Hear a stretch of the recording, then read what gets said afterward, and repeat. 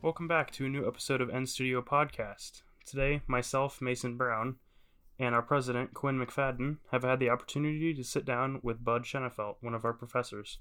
Prior to joining UNL's College of Architecture, Bud Schenefelt taught architecture studios at Auburn University and interior design studios at the Savannah College of Art and Design and Georgia State University.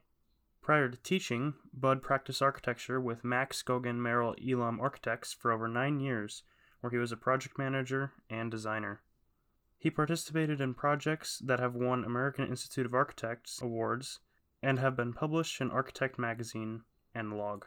Schenefelt was also a founding principal of Design Work in Atlanta, Georgia.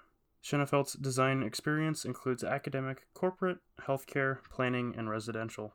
Otherwise, well, welcome back, guys. We're joined with Bud here, and we'll just go ahead and get started. So you want to tell us a little bit about yourself, how you got to Lincoln, Nebraska? So how did I get to Lincoln, Nebraska? I mean, there's a short answer where, like everyone else, I applied for a job. I applied to a bunch of different jobs across the country, and then and accepted this one because it was the place I wanted to be. There's a long answer of getting kind of to academia and architecture and everything else. It would take a little more time, whether you guys want to hear that or not. So I guess if I were to step back, I would say originally I had no idea what kind of architecture was at all. As a kid, I never wanted to be an architect. I never even really thought about it until I was probably in my 20s at least. Am I going to tell you the long story? How I got to Nebraska. We got time. Pretty interesting. I've heard it once before. So. Okay, so I started out in graphic design, studied sculpture and printmaking, creative writing minor. Was working as a graphic designer for a while, and in the evenings working in a bar in Alabama. Kind of with the music scene that was there. I'm pretty passionate about music as well as art and graphic design, especially at that time. I had no idea what an architect did.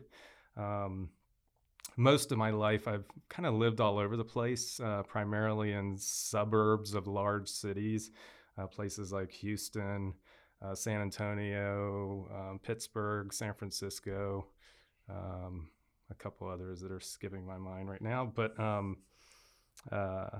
so one day I was driving to work into the office, and it was early in the morning in Alabama. And as I was driving through, I kept thinking, why do all the houses and all the buildings look the way they do? For whatever reason, I was having this conversation with myself, and I realized that just from my kind of background in art and graphic design and everything, I thought, why aren't people really designing these spaces? Like, why does every house look exactly the same? Why is every house that I've lived in all over the country, for the most part, look the same?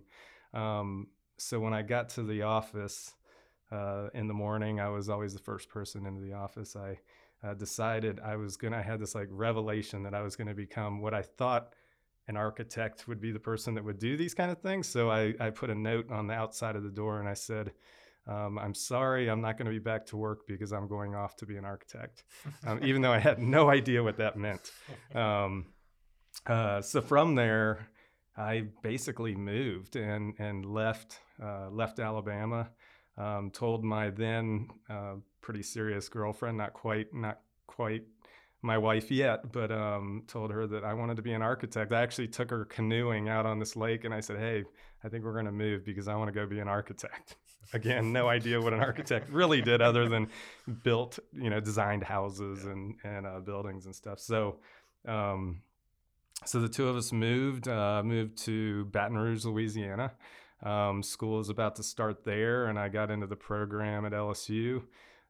In undergrad, because I wasn't smart enough to think, okay, well, I could just go get a graduate degree at the time, at least, and was there for, I guess, probably until about spring break.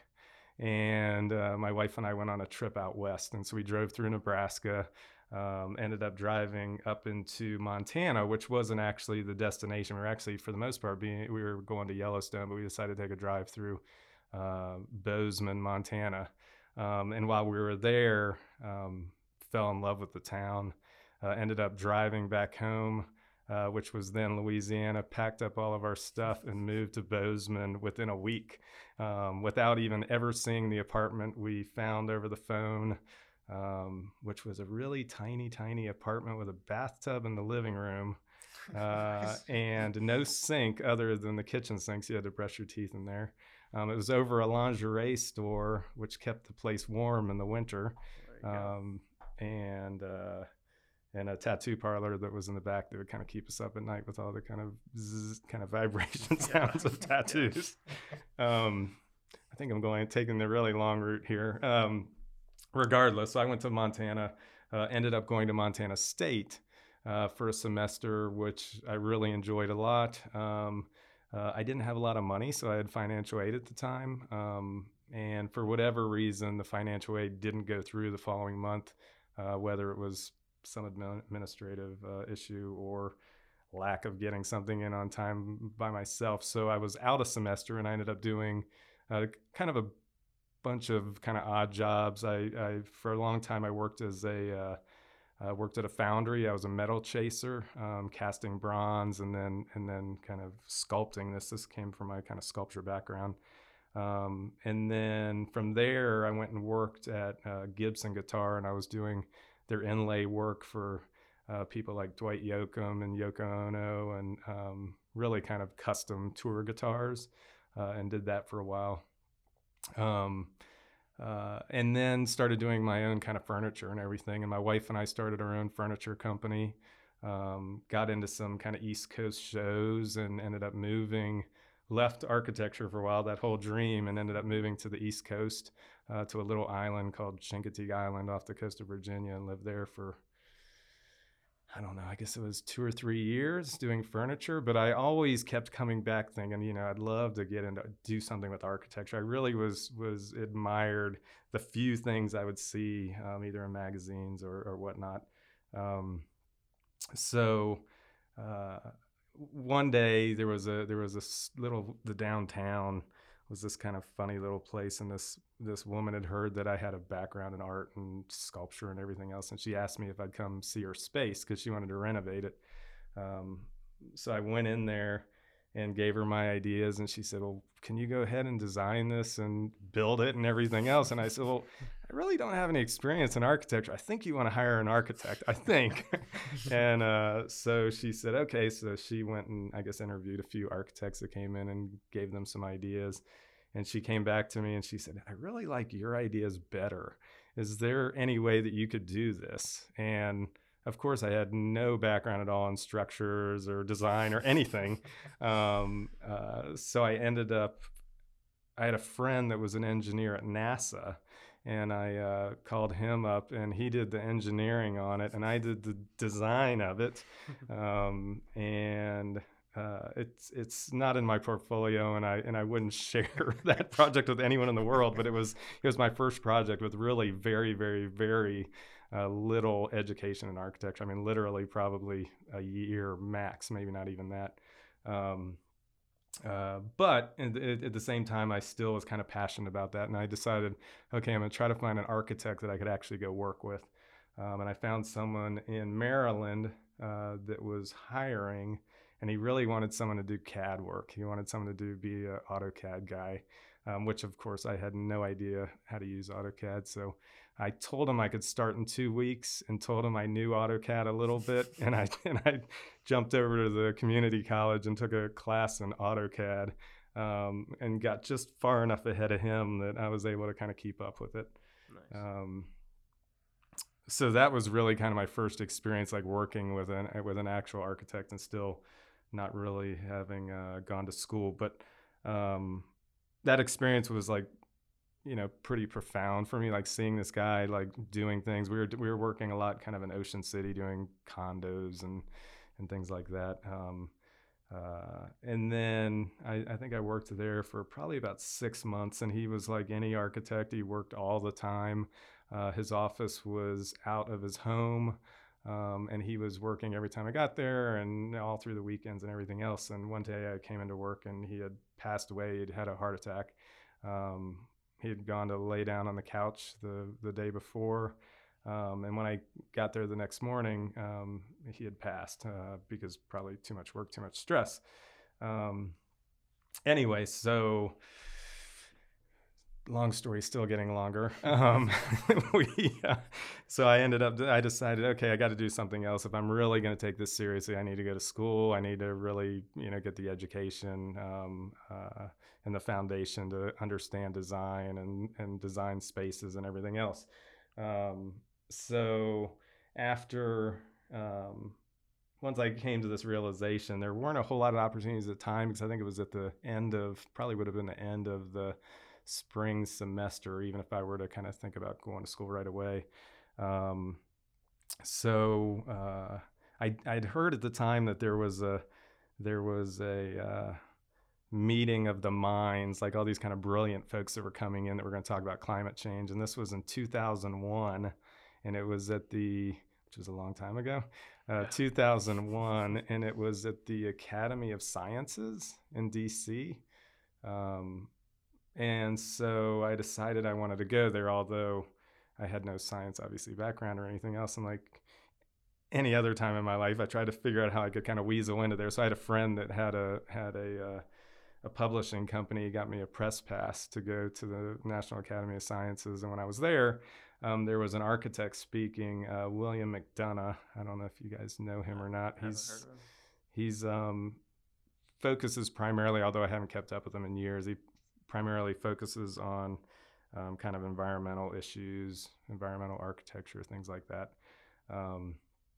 So went to the National Academy of Sciences. It kind of blew my mind. It was scary as hell. They were talking about the stuff we're talking about now, however many years ago, I guess 20 years ago. And ended up deciding to go to school and went to LSU. So I went to graduate school in LSU, finished my degree there.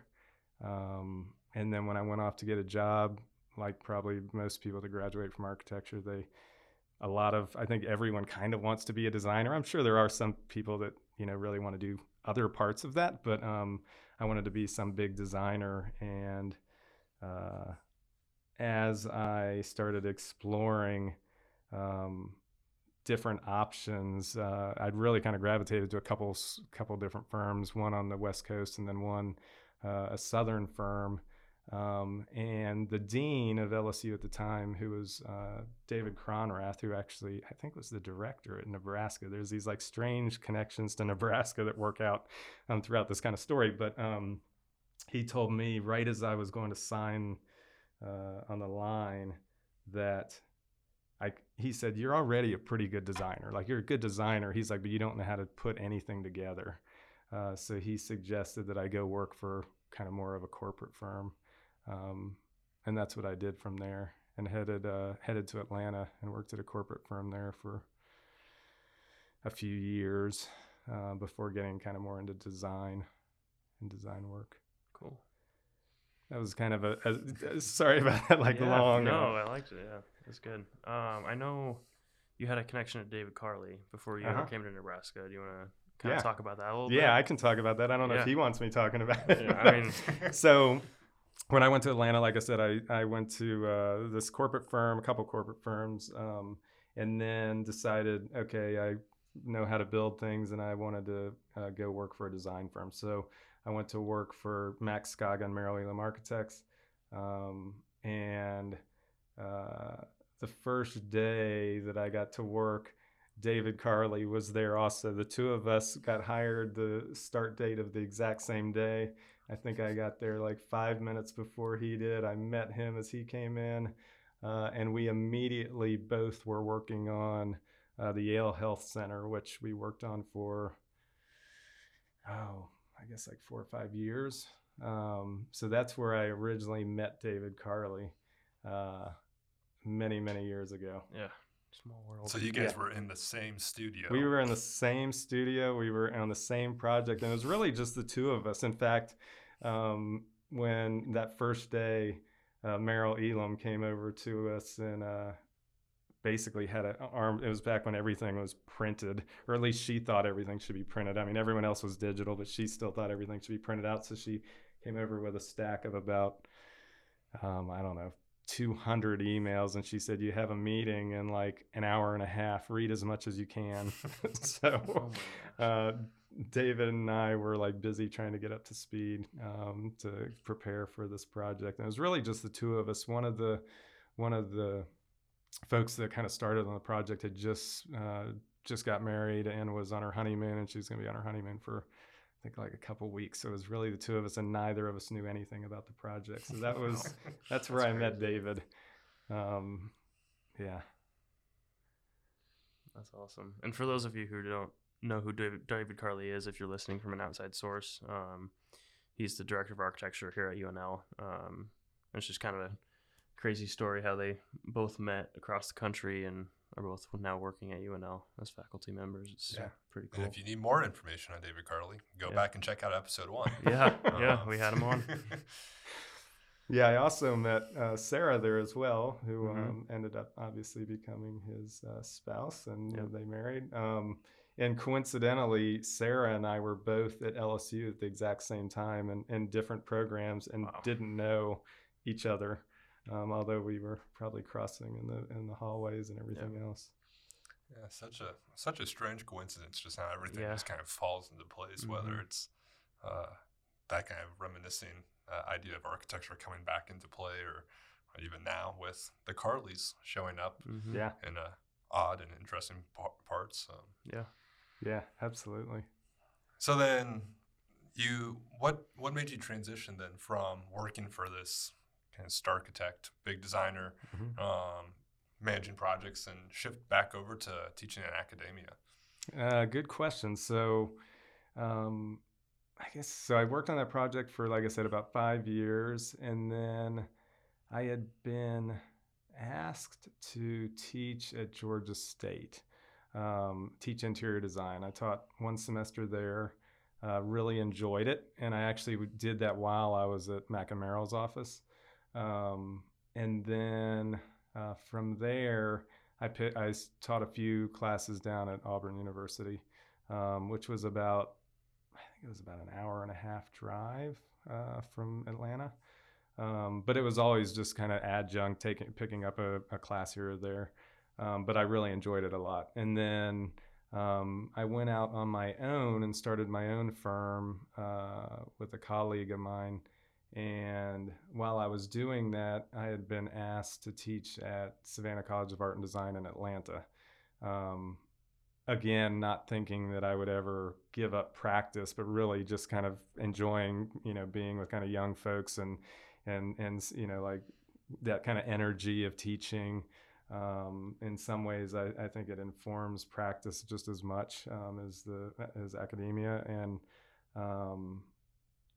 And so while I was there, I guess I must have done an okay job, because they offered me a full-time position, which I never really thought about until the offer came around. And so once I talked to the family and started thinking about it, I said, well, okay, if I'm really going to be serious about teaching full-time, I might as well explore what the options are, what other schools are hiring, what are the other schools doing, because all I knew was that kind of Atlanta area and places that I could drive to. So that was really the moment that I explored and switched to teaching primarily. I still practice a little.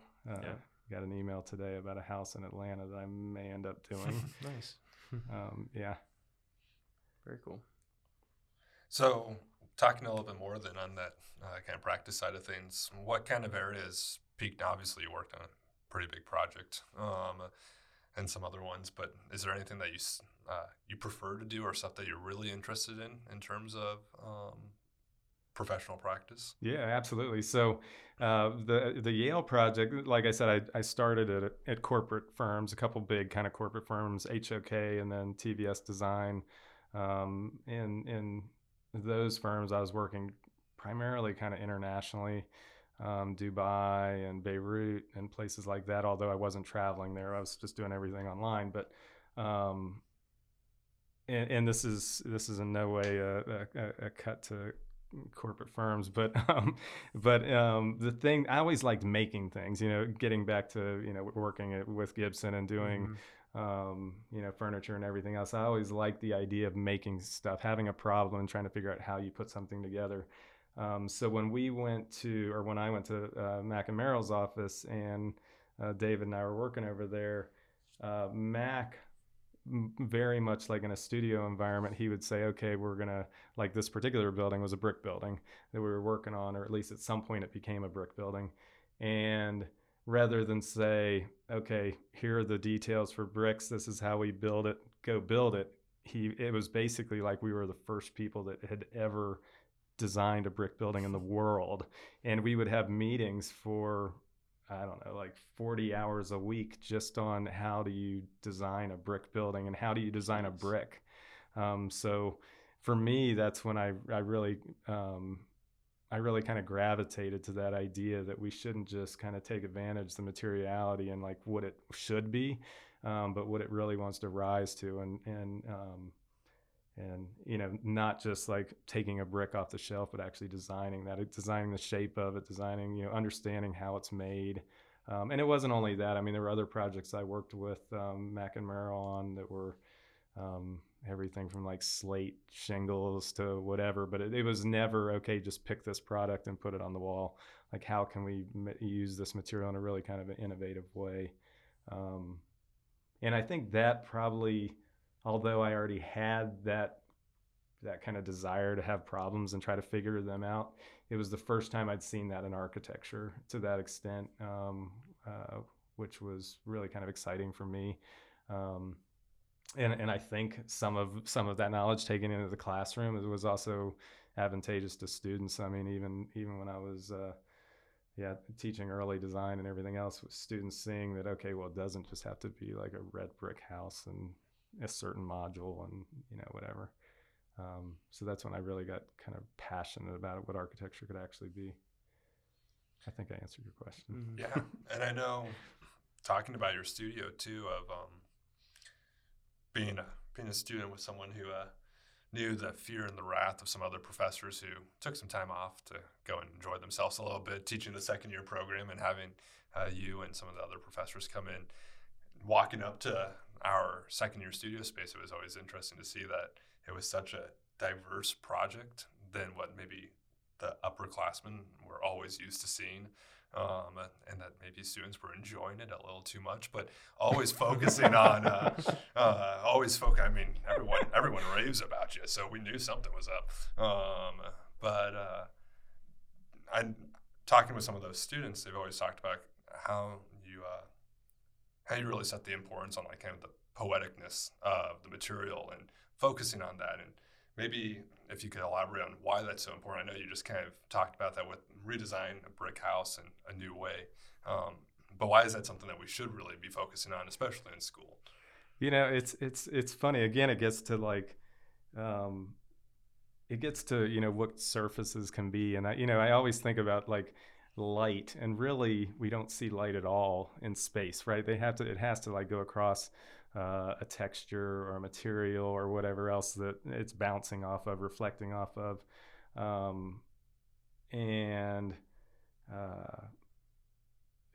mean, it's been something I've been passionate about, and I don't know, I don't remember if I've shared this with you guys before, but even for a while, I was really like, when I was working at some of those corporate firms, because I had a little bit of extra time. I was making more money, and I had a little extra time than in design firms where you're working all the time, and sometimes you're making less money. But with that extra time, I was really kind of exploring a lot of art stuff. I was doing really large art installations, like under bridges. I did a couple under like overpasses that were underutilized in Atlanta. But the long story short, getting to your answer is that I was always I always gravitated toward these kind of ephemeral, atmospheric kind of qualities of spaces. And so, like, for instance, the overpass that I was talking about, the first time I went under there was very underutilized. There was a lot of kind of crime in the area. There was some condos that backed up to it, but for the most part, I think the condos were selling for like almost nothing because it was in a pretty rough area. And myself and a friend of mine decided we were going to make the underside of this overpass where this kind of crazy activity was happening, and then at night and everything else, we were going to turn it into like this ballroom. And so we ended up buying, I mean, this was just a crazy idea, but we decided to buy, I don't even remember, it must have been like 5,000 beads or something. I mean, it was like $500, maybe even more. It might have been like $800 worth of beads. And we decided we were going to, because the breezes in the air, the flow of the air and everything, it was just amazing. Like it had these like really beautiful kind of breezes that would come through. And so we decided we were going to hang all these beads from the underside of this thing. No idea how we were going to do it because it's 45 feet tall and it's a city bridge or state bridge. And so we went through all these kind of crazy ideas of how to do that. And in the long run, we ended up getting a lift, like a cherry picker type lift someone lent to us. And we went up on the underside of this bridge and spent probably at least a week attaching these beads to the underside of this thing. But in the end, it was like starlings. You know, have you guys ever seen starlings where they kind of flow with the flow of air and you know, they're kind of moving? So all these thousands of beads would just like slowly kind of dance in the breezes and everything. It was like, you know, just amazing. So in the same kind of vein, I've always been really kind of excited about how materiality and architecture can be like, I don't know, become alive just from, you know, the atmosphere that it's in, whether it's, you know, like I said, kind of winds or the way light hits surfaces or whatever else. I mean, I'm always interested in kind of surface qualities and textures and materiality, but really it comes down to kind of sound and light. And I think I took one of my studios, I think that was might have been last year, I can't remember, where I had a violinist come in, and I don't know if you guys heard that or not, but I had a violinist come into our hall and had her play the same song in all these different spaces throughout our call, everything from Corbu that has the wood to the link that's obviously hard surface. And I'm just looking at or listening to the difference, you know, reverberation and everything else on surfaces. So I'm pretty passionate about all those kind of atmospheric qualities within spaces and how the architecture informs those. For sure. Do you have like a specific precedent you like to look at, or like, I guess, favorite material, either company or firm, or I don't know? That's a tough one. You know, the funny thing is, and I'm blanking on names. I mean, if anyone that really knows me, I'm really bad at names, but I tend to lean a lot to kind of conceptual artists and people like that. It's probably because of my background. I was an art history minor as well. In fact, I feel like a lot of my lectures are spiced with these folks that are doing things as artists. I mean, there's kind of obvious ones, obvious architects, people like Zumthor and people like that that are doing things with atmosphere. It's kind of a hard question. I know there's like a bunch of precedents and like projects out there. It's crazy, but I mean, in some ways I get really kind of fired up even from just these like abandoned buildings in the middle of nowhere and how they've kind of aged and how the aging of that all of a sudden kind of changes the way the spaces in there look, and you know the way the kind of light and sound and everything else play with those spaces. So yeah, for sure. Sometimes it's not actually something that's, you know, a $90 million project that was just built. Yeah, right.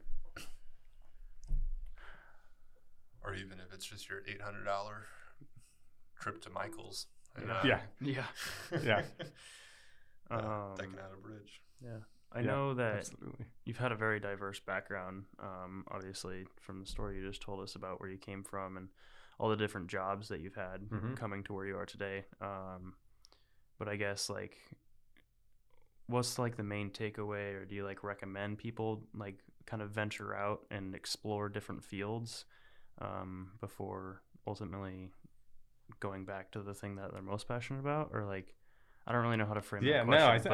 I think that's actually a really great question. In fact, given that I'm teaching second year studios, and I remember as a second year student in graphic design, like I wasn't the one that was going to get hired. It was going to be the fourth year students or whatever. So I always tell my second year students, and I have nothing against like Canes or any of these places, I say, instead of like working the summer at Canes, like find something that will give you a skill set that you could take into design, whether it's, you're working at a sign company or you're working at I don't know, like a guitar manufacturer or lighting or something that you're going to learn. It's going to be something that other than just how to like make a burger or something. Not that there's anything wrong with that, but in the maybe I didn't say this before, but I'm or maybe I did, I can't remember, but I'm pretty confident that Merrill hired me because of my experience in these kind of diverse areas that weren't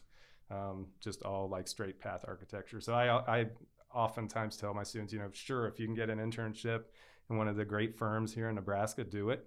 But if you can't, like build your skill set, like, and then ally yourself with some people that really know how to do things. I mean, it's funny even thinking about, I did work in a sign company for a while. And when we did a project in Atlanta, we couldn't get anyone to kind of fabricate these large, huge panels that were very organic without it just costing a fortune. And we ended up having some small little sign company fabricate them because they knew how to break metal and do all this stuff. And they came in way cheaper than these kind of architectural fabricators. So I think all those kind of skills are really kind of advantageous, and especially when it's hard to get those firm jobs. I would recommend that anyone at those in the earlier years not just settle for a job if you can. Sometimes you just have to settle. But yeah, that would definitely be my recommendation. I think branching out and kind of experiencing different things really makes you like a jack of all trades, and just really spreading your fingers in all these different networking opportunities for sure. Yeah. But I mean, I've worked a couple different construction jobs through different companies and irrigation, landscape. So just learning all that kind of stuff has definitely made me appreciate like the residential scene. And I don't know, I've learned a lot, and I think that'll help me like moving forward in my career and academic career too. So absolutely. And there's a lot of folks that I've worked with in the past that because of some of these kind of diverse backgrounds end up going into other areas that might not be like architecture focused, but they're really happy with, and are on the kind of the verge of other things. So yeah, I think that's great. So shifting gears a little bit, this past year, the College of Architecture here in Nebraska was about to go underneath a major renovation and adding some much needed space and some unique spaces, but due to the times, it's been put on hold. But you led a class on kind of that process and were working with the architecture firm out of Omaha that was doing that. What was that connection like, and did that really help give students kind of that same kind of networking skill or kind of connection to all those firms? So I would say, I think it's a really good question. I would say that for me, it was less about networking, although, I think there's the potential for that as definitely, especially if the project or when the project continues on. I don't think it'll be on hold that long. But for me, the reason I really wanted to take that on was to start, get this kind of experiential learning and have it start early. Where students are really kind of seeing what it takes to like build a project. And primarily most of the students that were in that particular class were of kind of, I'm trying to think if any of them I guess all of them are kind of second year and third year. But that was primarily because I was thinking those folks would be able to like go through, at the time at least, I thought those folks would be able to go through the renovation and really learn a lot from that. But the idea of it wasn't just, hey, you 5-10 students, you get to have this experience. But I really wanted them through kind of an interviewing process and through documentation and through kind of assessing and understanding, how a construction document relates to, design documents, for them to take that information and put together a set of kind of videos or drawings or models that could be disseminated to all the students, even for 10 years from now. If someone want to go in there and say, hey, how does this detail work in the link or whatever it is, they could actually go into that model and see that. Again, that gets into kind of my idea that experiential learning is really kind of critical, and that comes from both my kind of undergrad research as well, or undergrad studies, as well as some of the experiences I had at Mack and Merrill's and some other firms. So really putting a more positive spin on learning from Architecture Hall instead of here's all the things you shouldn't do, and instead kind of taking that in the other way and be like, hey, look at this, and here's how it's done. Well, I have used Architecture Hall for things you shouldn't do, but those were things that were done before my tenure and right. Before codes were really a thing. Right. And so I mean it's a great place to talk about those things. I feel like every new second year class I end up taking them. As soon as you kind of get into what spaces should feel like and the size and all that kind of stuff, I end up taking, okay, we're all going. You see all the students drawing toilets that are about the size of a foot, and so I'm like, okay, we're gonna take a trip, go explore, and they get all excited, and the first thing I do is take them to the toilets, and okay, the guys go in this one, girls go in this one, and see what it really looks like. I mean, I'm sure everyone's kind of seen them, but what do they really look like? What are the space requirements? And toilets aren't the size of a cereal bowl. So yeah, I think it's really important to like not do everything on paper, right? But to really kind of understand your surroundings and look at those and use those as a tool. Yeah. So touching briefly back on your materiality and kind of learning that through the surface materiality of things. Some of my experience with my internship this summer and where I currently am working, we do a lot of churches and a lot of schools. And so obviously those are two very different places. They kind of have the same belief in the end goal of it's a place that forms and shapes people. But the materials you use in a church are very usually high on the scale of design, and the materials you use on a school are much lower. But one of the things, I don't know, talking in more of a theoretical perspective, I've always thought it was interesting to kind of take those ideas and flip them of, is it still the same kind of place? You still get the same feeling when you flip that kind of a lower cost area, or when you see the schools. It's always in the design projects. It's like design a new Arc Hall, and then it's the most expensive, greatest design feat of all time. But talking with that experiential design, is that something that you're also kind of helping students understand, is that maybe this amazing materials or those kinds of things aren't maybe used, or maybe to think outside the box and go for those bigger design choices? I know that's kind of a weird question. No, I mean, I think that's a really valid question. And not to keep going back to elevating Mack and Merrill's office so much, but they often just really, because of kind of time, I was looking at your clock and said time, not time constraints, getting to kind of financial constraints on projects like everyone has, so there oftentimes it's like, okay, this is what we can afford. And how do you take a material that's really possibly just banal and do something really kind of elevate it to something that's really kind of special? So I think a true designer could really take any material. In fact, yeah, I mean, I feel like oftentimes the materials we were using were, I mean, sometimes they became bricks that were very, very expensive, but other times it was really using a standard brick, or like I said, using kind of slate in an innovative way, or even using, I don't know, a cement board or something as a material itself, instead of kind of hiding it behind stuff.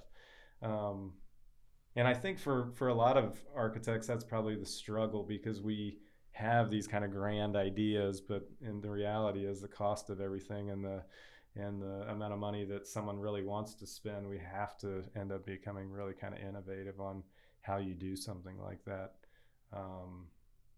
So yeah, I mean, I think that's really important. I think any material can really be elevated to something really quite spectacular. Yeah. Kind of shifting gears a tiny bit, but I know that you've traveled a lot in your life. Has that kind of affected your view of architecture? And do you kind of like see traveling as a form of studying architecture? That's a good question. So I traveled a lot, both because of kind of moving with my family and everything. But again, I think because I was always in these, I mean, I was always in kind of great cities, but for the most part, I was in the suburbs. I think in some ways, maybe that is why I think the way I do, because of a kind of a kickback on that, hey, this isn't how we should be living. I'm not one of those that could say, oh, I've been, all to all these kind of great buildings, and that's what inspired me. I think it was really kind of the opposite, like seeing everything looked the same, a lot of kind of cookie cutter stuff. So, I mean, I have done some traveling that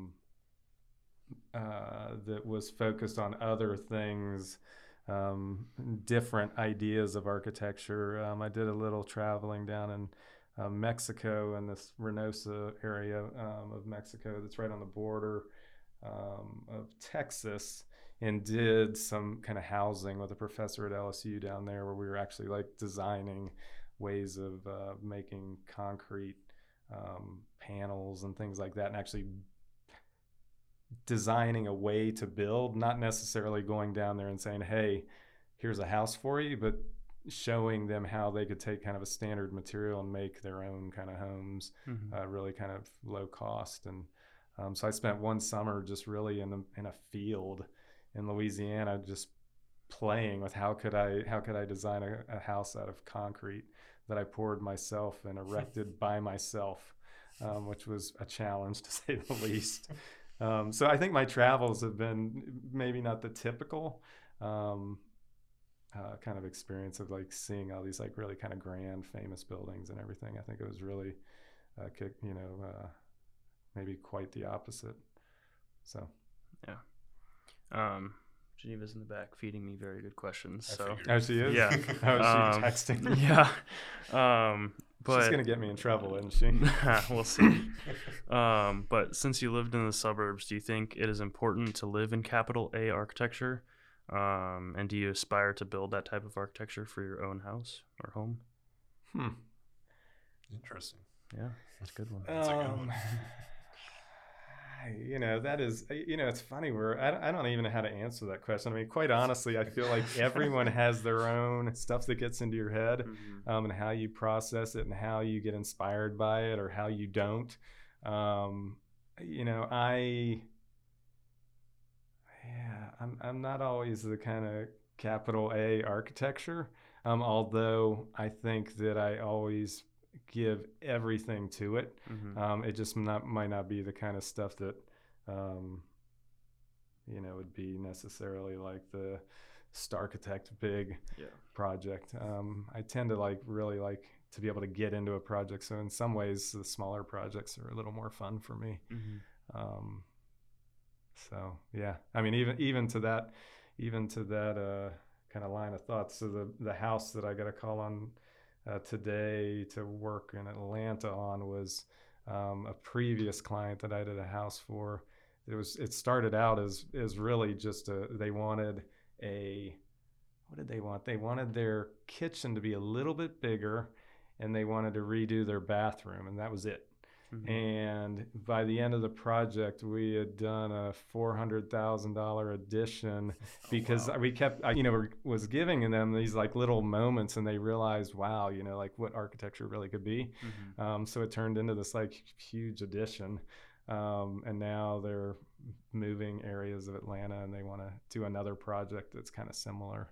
But they were really kind of fired up about and excited about kind of the stuff I was talking about before, kind of materiality and the way light comes in spaces and everything else. In fact, this sounds a little weird. Maybe I shouldn't be sharing all this, but the client wanted a new bathroom, and the bathtub faced the backyard.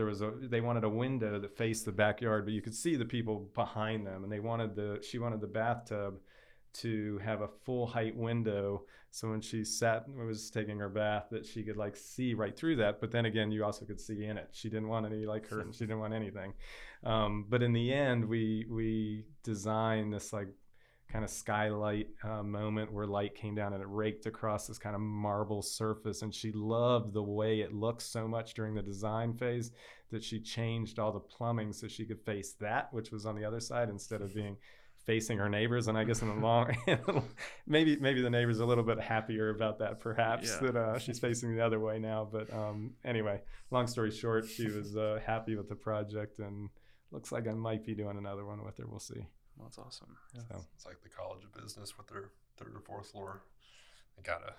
Those just weird details that every now and then come through. So yeah, and I think it's the details where you like really can mess up a project. I mean, I think that's where the investment of time really needs to happen. For in all aspects, to kind of cover your ass from water coming in to really making a beautiful building. It all comes down to the details. Yeah. Does Geneva have any more? Oh yeah. What are you doing to me, Geneva? No, Geneva says, I know you mentioned smaller projects. Do you have favorite typology of architecture? Is it domesticity or maybe something else? Good question.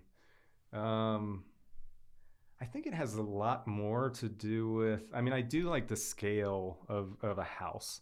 But I think a lot of times it comes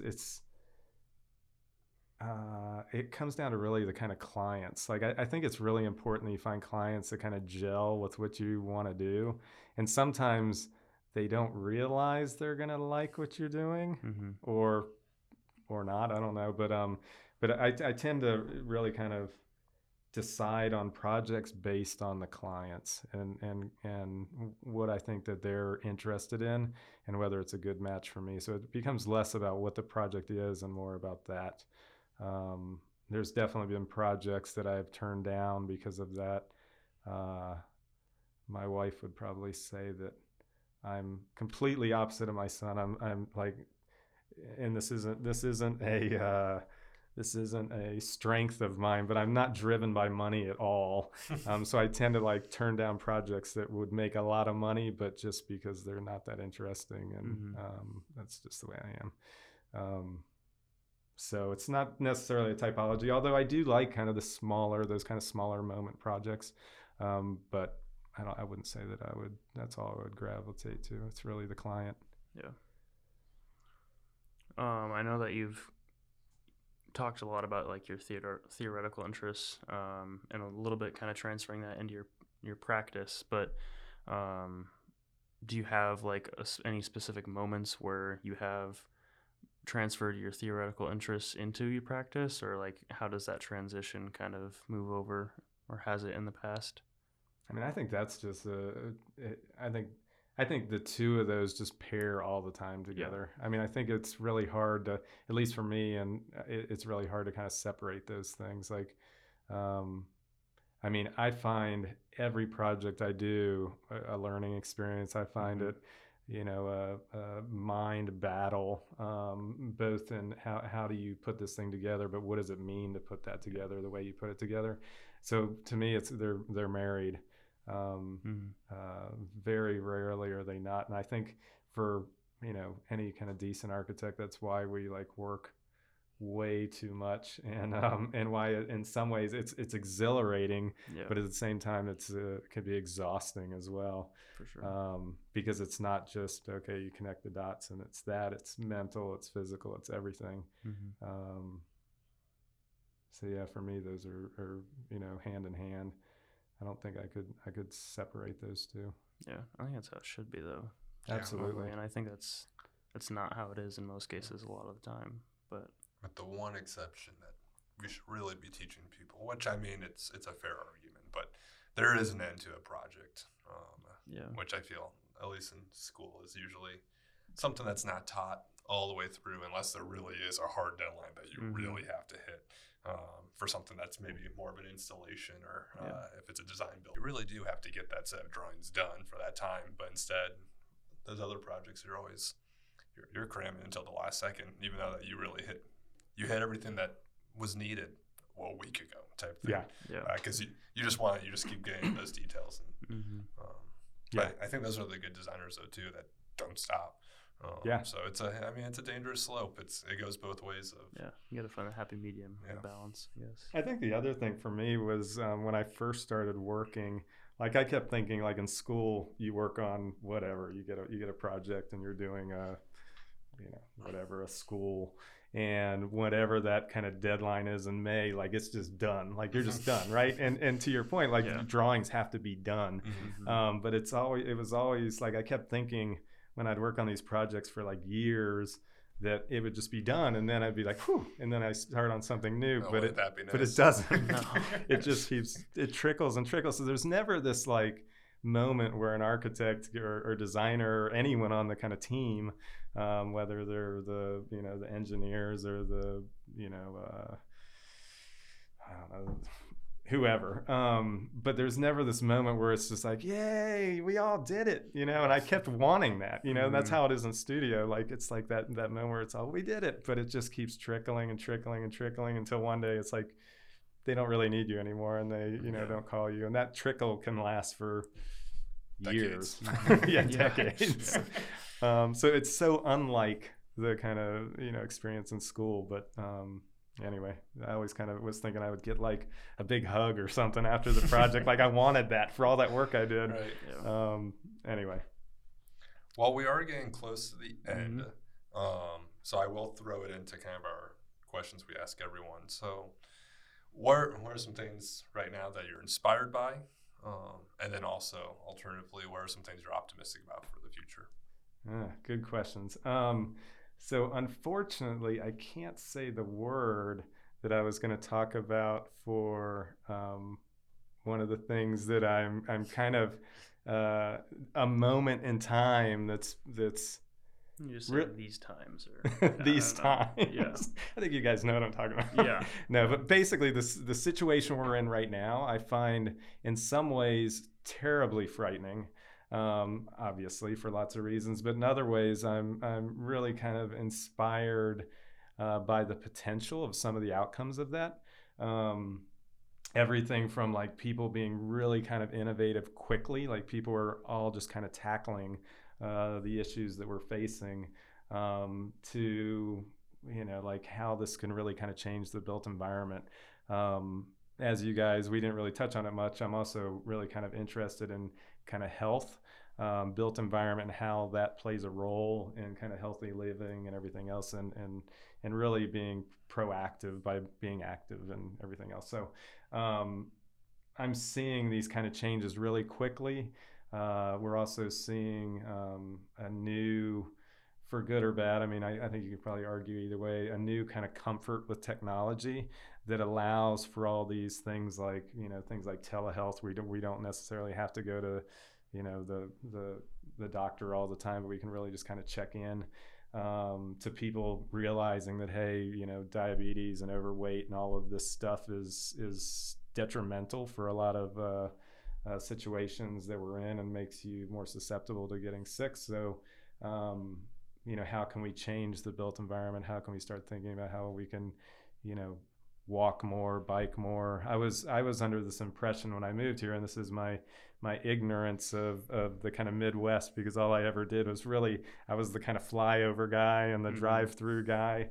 But I always thought, in rural America, like people are really healthy and they're eating really healthy and everything else. And I realized there's just, it's like 2-lane highways. You're not going to be walking on those. You're not going to be really biking on those a whole lot because it's not safe. You don't have that kind of infrastructure for that. So I think that at least my optimism is that this is going to, has the potential to make a better place. I think that's also in kind of conjunction with some of the other kind of demons that have been, we've been wrestling with as a nation for many, many years. Those are coming to the forefront as well. We're really kind of starting to talk about diversity, and hopefully, this is something that is gets rectified. It's something that's been talked about too long, but everything's kind of boiling up to the surface there, and I'm pretty optimistic that it's going to be hopefully a really nice kind of turn for the country. And I think it's a real opportunity for designers in a lot of different ways, whether they're architects or interior designers or landscape or whatever. So I'm really kind of optimistic about that. And I'm really kind of excited for, your generation, like what you guys could be doing. And a lot of that kind of vocal activism and everything else is coming out of that younger generation. So, I mean, I think that is, really quite inspiring, and hope it keeps going in that direction. And we've resolved some things that should have been resolved a long time ago, and build better places. For sure. Yeah. That was a great answer. Yeah. Thank you for coming on. I think this is a great conversation, so we really appreciate it. Yeah, thanks for having me. I hope I didn't ramble a little. No. I think I rambled a little there. I tend to do that. All my students would say, "Oh yeah, he probably rambled for a long time."